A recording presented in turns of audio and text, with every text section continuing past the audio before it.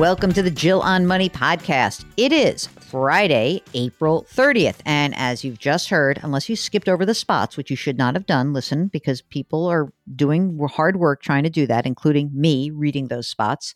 If you are ready to rock and roll, we have a fantastic guest. Her name is Gunjan Kedia. She is a vice chair at U.S. Bank. She has a ton of experience in financial services.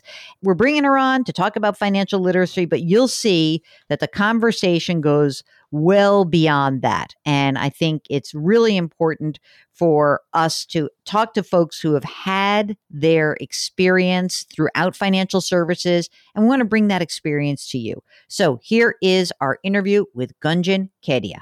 You've been in this industry for a while. And why do we still have such a hard time understanding basic financial concepts? What is going on in this country where we are failing not just our children, but adults as well? You know, it is not easy material, and it's very personal and it's very sensitive, and it is taboo in almost every part of the world, is what I have observed over my 30 years in the industry. So think about an essential topic that's complicated and technical and taboo to talk about. No wonder we have a financial literacy issue here. So how do you think we need to bring this topic up more organically? Because I think there are often times when people will say to me like, oh, I can't talk to my mother about this, or it's really hard for me to talk to my adult children. Do you have any ice-breaking tips for people for how they can get into these conversations? First of all, a warning that the icebreaker may permanently destroy your relationship with the person you're talking to. So it is worth thinking about how do you raise the issue.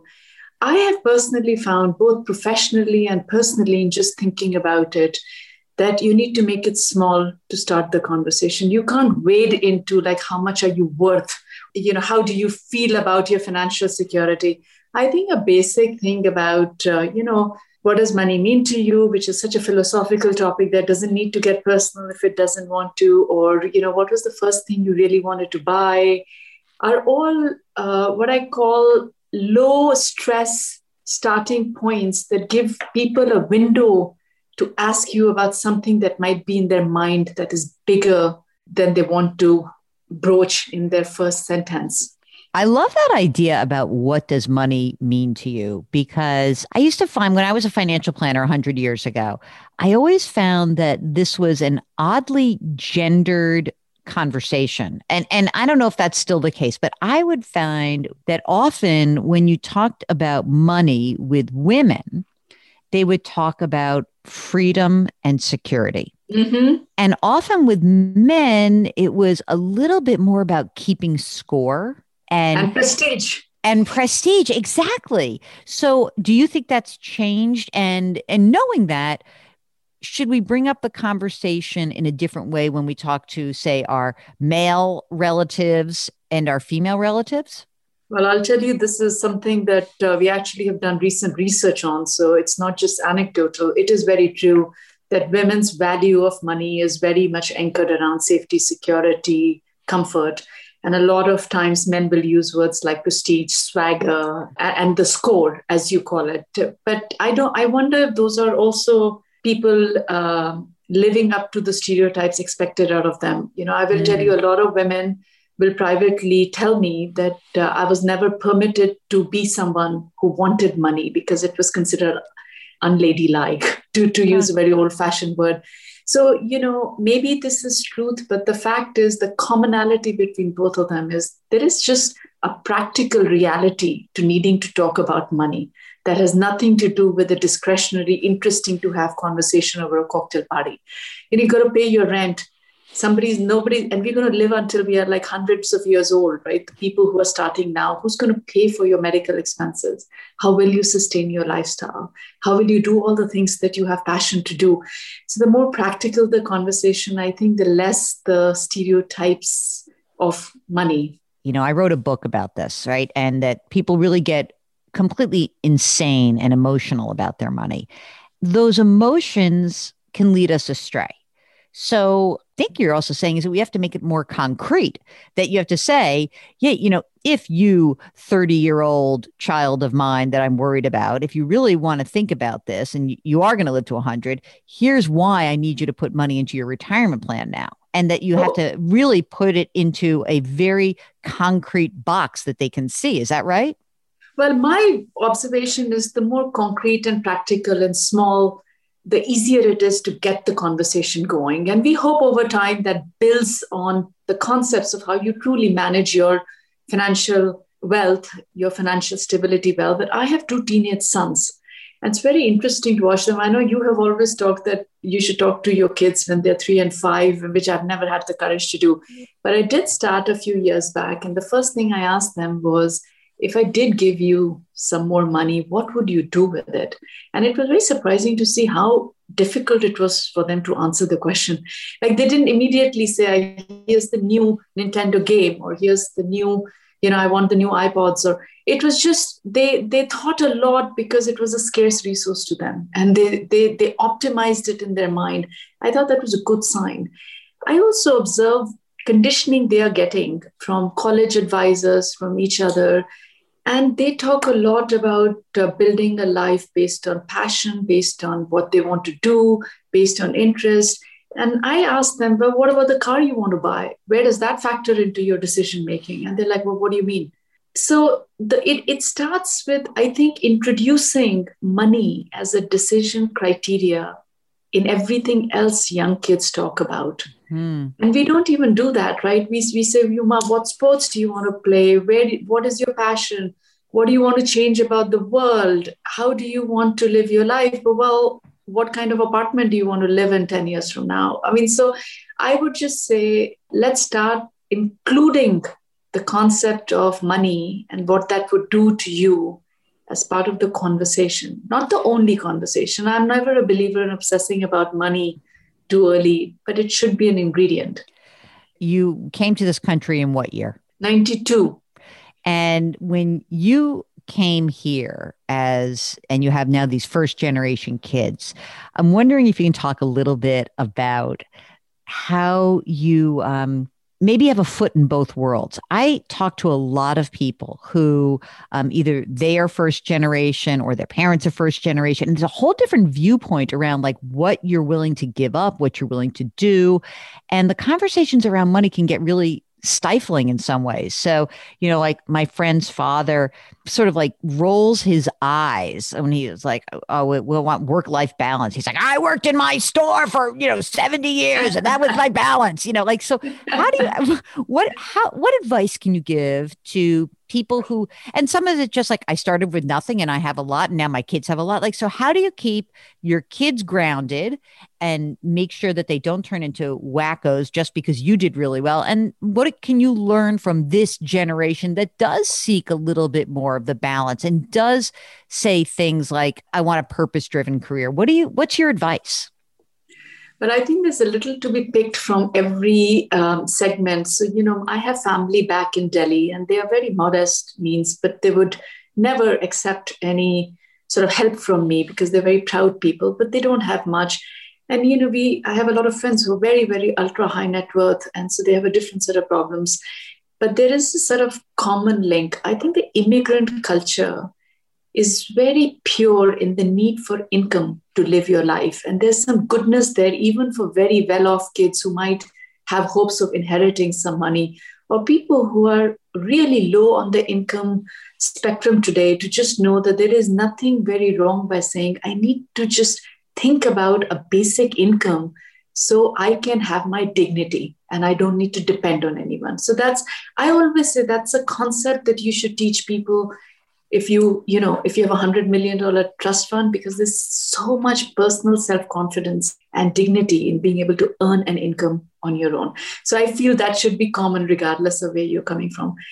I think what I tell my immigrant family is to actually learn from the luxury that kids in America today have of thinking about a purpose-driven life, where you're not so anchored around income being the only criteria that you can't think of doing a little bit of both.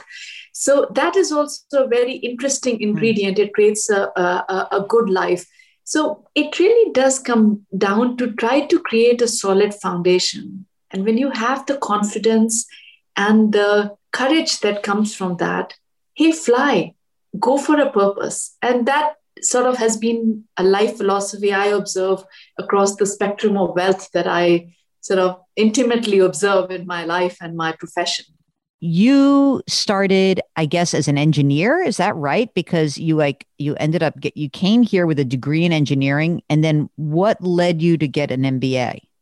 Well, I did start as an engineer, and remember, I grew up in Delhi, and it was in the mid '80s, and there were hardly any women engineers, and they don't spare you just because you're a woman. You know, it's 120-degree heat, and you are doing blacksmithy and foundry and heat. So it is sort of a foundation of thought process and physical work. You know, my father had late in his life an opportunity to come to Washington, D.C. To be with the World Bank. He was a railways engineer. He was a technical expert, and just he had a expertise that was valuable to the World Bank. So it opened up a whole world of opportunity for me that I just never thought had. You know, many years later, I didn't know at the time, I wanted to do an MBA. So he said he'll support me. What I didn't realize was 90% of his after-tax income went to pay for my MBA. Oh my God. And my mother and him lived on the rest of the money. And they never told me about it because I was just not, I didn't have the context to understand how much an MBA meant to someone like my mom and dad. And of course, you know, we are an immigrant family. Over the years, I've tried to pay him back, and he gets very offended if I do that. And he has then made me pay for other children who would benefit from it. So that was sort of my support structure. And I went into an MBA because I just thought it was so glamorous. There was nothing sort of more profound than that. I used to look at this world from very far away, never thinking I could have a step in it. And so here I was, and I studied finance at Carnegie Mellon, and I just loved it. So I built a career in it, and here I am. And you also started as a consultant, right? You were a McKinsey person, and you rose up through the ranks, and you're in their financial services. And then what led you out of consultancy into these various banks that you've worked at? Well, I'll tell you, I loved consulting, and it was no desire to run away from the professional aspects of it because it's the ultimate lack of a decision, right? You can just sort of, you know, I started my consulting career in technology because that was my background, and then stumbled into finance, and I could have even kind of renovated myself at a different times. It's a very luxurious career.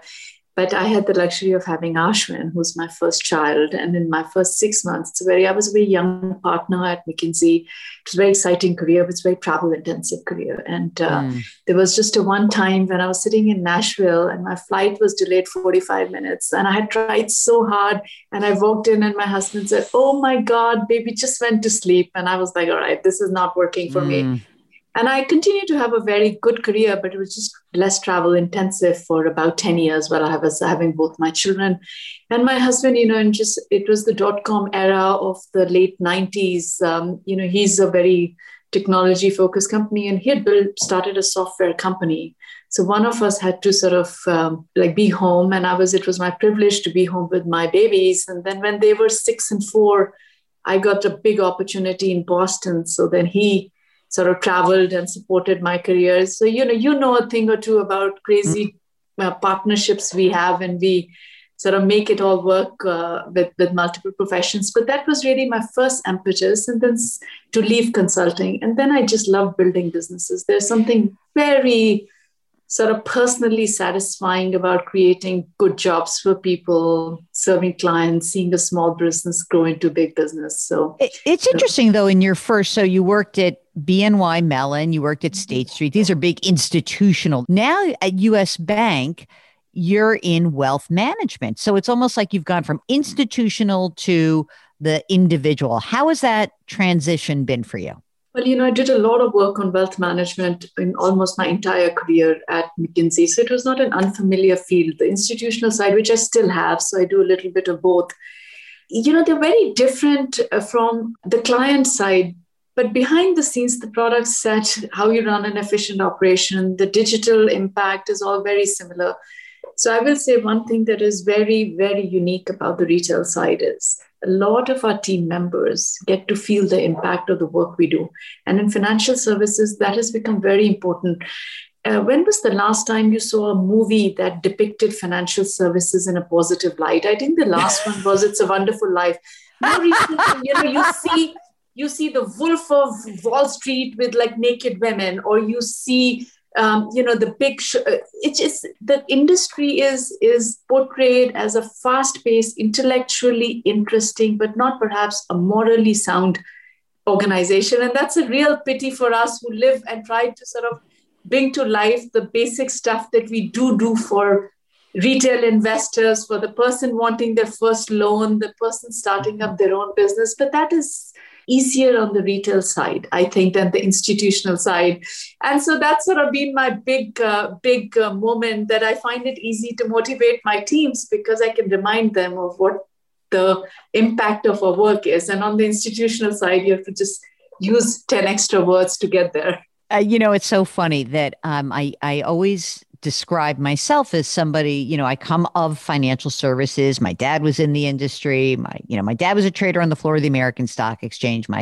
My godfather was a trader on the floor of the New York Stock Exchange. And my grandfather ran a publicly traded company. So like I come from this industry, and I said the difference between me, my pup career days when I was a trader and where I am now is that, I can see the industry in very different light. Maybe you can use this analogy because this is how I think about it.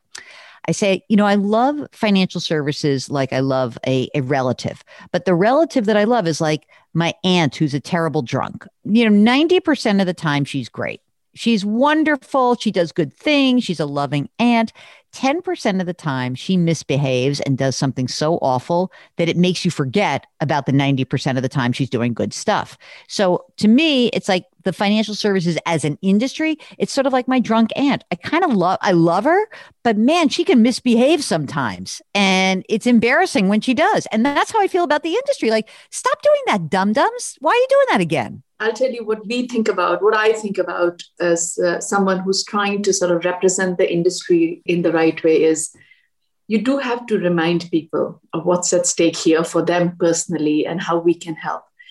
And, financial literacy is sort of at the forefront of it. A simple construct of advice given the right way at the right time by the right voice can make a profound difference to the outcomes of your life 30 years from now. And that is what you just have to remind people, that this is what we are trying to do. Is sometimes it is intervention when somebody is about to make a devastating financial decision that is too big to recover from, like the wrong college with the wrong degree or a house that you will never recover from. And sometimes it is just the motivation that a financial trainer can give you to say, just go another 5 sit-ups, just put away $5 more into your savings account, and 30 years from now, you will be able to afford a lifestyle that is. So I do think of it as sometimes big interventions, sometimes just small motivations that can change things over the course of time. I love that, because often I'll say to people on this podcast, I'll say, I am like your coach. Like, I don't want to be your school marm. I don't want to shake my finger at you. I just want to propel you forward. I want you to just make the next best decision. I think there's so much shame around money and decisions that people make or don't make. And, when they contact us at the show, what Mark and I try to do is we might say like, yeah, that was a dumb mistake, but let's move on. I don't want to dwell on it. Sometimes I'll wonder like what happened that prompted you to make that decision? Because I want to get to the root, right? Now I really want to say, like, how do we get you out of this? And I think that so much could be avoided if we stopped shaking our fingers at people and just said, okay, you never learned this. I get it. Let's figure it out. Let's move on. Now, before we conclude, I do want to ask you a couple of questions, just because I am a huge cheerleader for having women be in financial services. So I am a numbers geek. My favorite class in college was statistics, so a little bit weird. And I'm wondering, we've done a good job of bringing more women in, but we don't seem to be able to keep them in. What do you think we need to do in financial services? And I'm sure it's the same in lots of other industries. What is missing? Why are women getting out before they kind of get to mid and upper management? What's going on?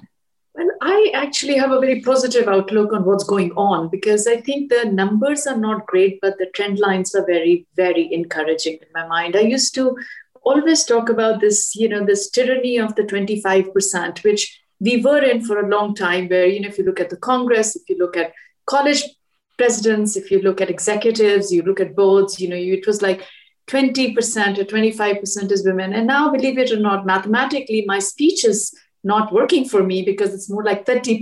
And, one step at a time, I think there is a pipeline impact that needs a little bit of time. There is Jill, it's just sort of after a while, it's not that we can't be successful, but it's like bloody boring, right? To be among a bunch of men who only talk about stuff that you don't care about. Now, of course, if you look at US Bank, we have 4 women on the managing committee, and sometimes the men look at it because we are going off on a tangent on a topic that they are just not interested in, and we're like, we don't care. This is going to be. We are going to have a conversation around something that we are talking about right now, and there's a level of critical massness that is making a difference here. There are a lot of voices that have become very powerful around topics that were taboo. We are talking about money as a taboo topic. Look at the conversation around the hashtag #MeToo movement. I mean, that is a taboo topic in the industry that is now permissible to talk about. So I would answer that to say, if there's any young women hearing your podcast, which I hope there are, and there are men listening to the podcast, I feel the industry feels very fresh and different, and give us a chance is what I would say. Don't rely on the stereotypes of the industry. It's interesting. It's dynamic, it's intellectually very global, it's a common factor, and it can be a very sort of unifying force around the world. So I would just say to you, give us a chance. It's a different type of a vibe these days. If one of your sons came to you and said, I can get a job programming without going to college, would you allow it? Well, you assume I have influence over my kids' decisions. Which gives me a lot of hope, but I would just say, please say hello to me sometimes and call me, and I'd be pretty happy with that. I have a great relationship with my kids because, boy, they ask questions and they're not shy about difficult questions. And what about, would you be okay if they said, I want to skip college? Do I have to go on record and answer that question? No, it's a hard one, but I think it's interesting because I do think there are families that are coming through the pandemic and seeing what really questioning what is the value of college, not education, but what is the value of this 4-year keg party that my kids need so much. I will tell you, I am a deep, deep proponent of education. It lifted me out of a very different economic outlook. And I will tell you very categorically, educate yourself. That doesn't mean it has to be a 4-year college, by the way. That's just an institutional. But learn to learn. It will do wonders for your life. And if you don't want to go to college, that's fine. Read a book, listen to podcasts, educate, learn. Thanks so much to Gunjan Kedia for joining us. It's funny, we exchanged email addresses when we were done with the interview because I think she's really interesting. And I love how she talks about having conversations about money with your family members, and her particular background is really interesting to me. So I don't know, she might be coming back on. I like her quite a bit.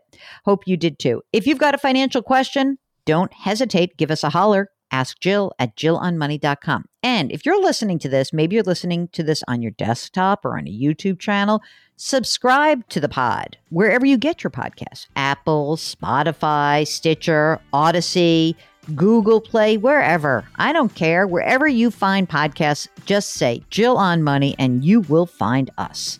We want to remind you to please continue to be careful, wash your hands, wear your masks, maintain your physical distancing, especially if you're inside. I'm sort of thinking about maintaining my physical distancing forever at this point. It just seems like good practice.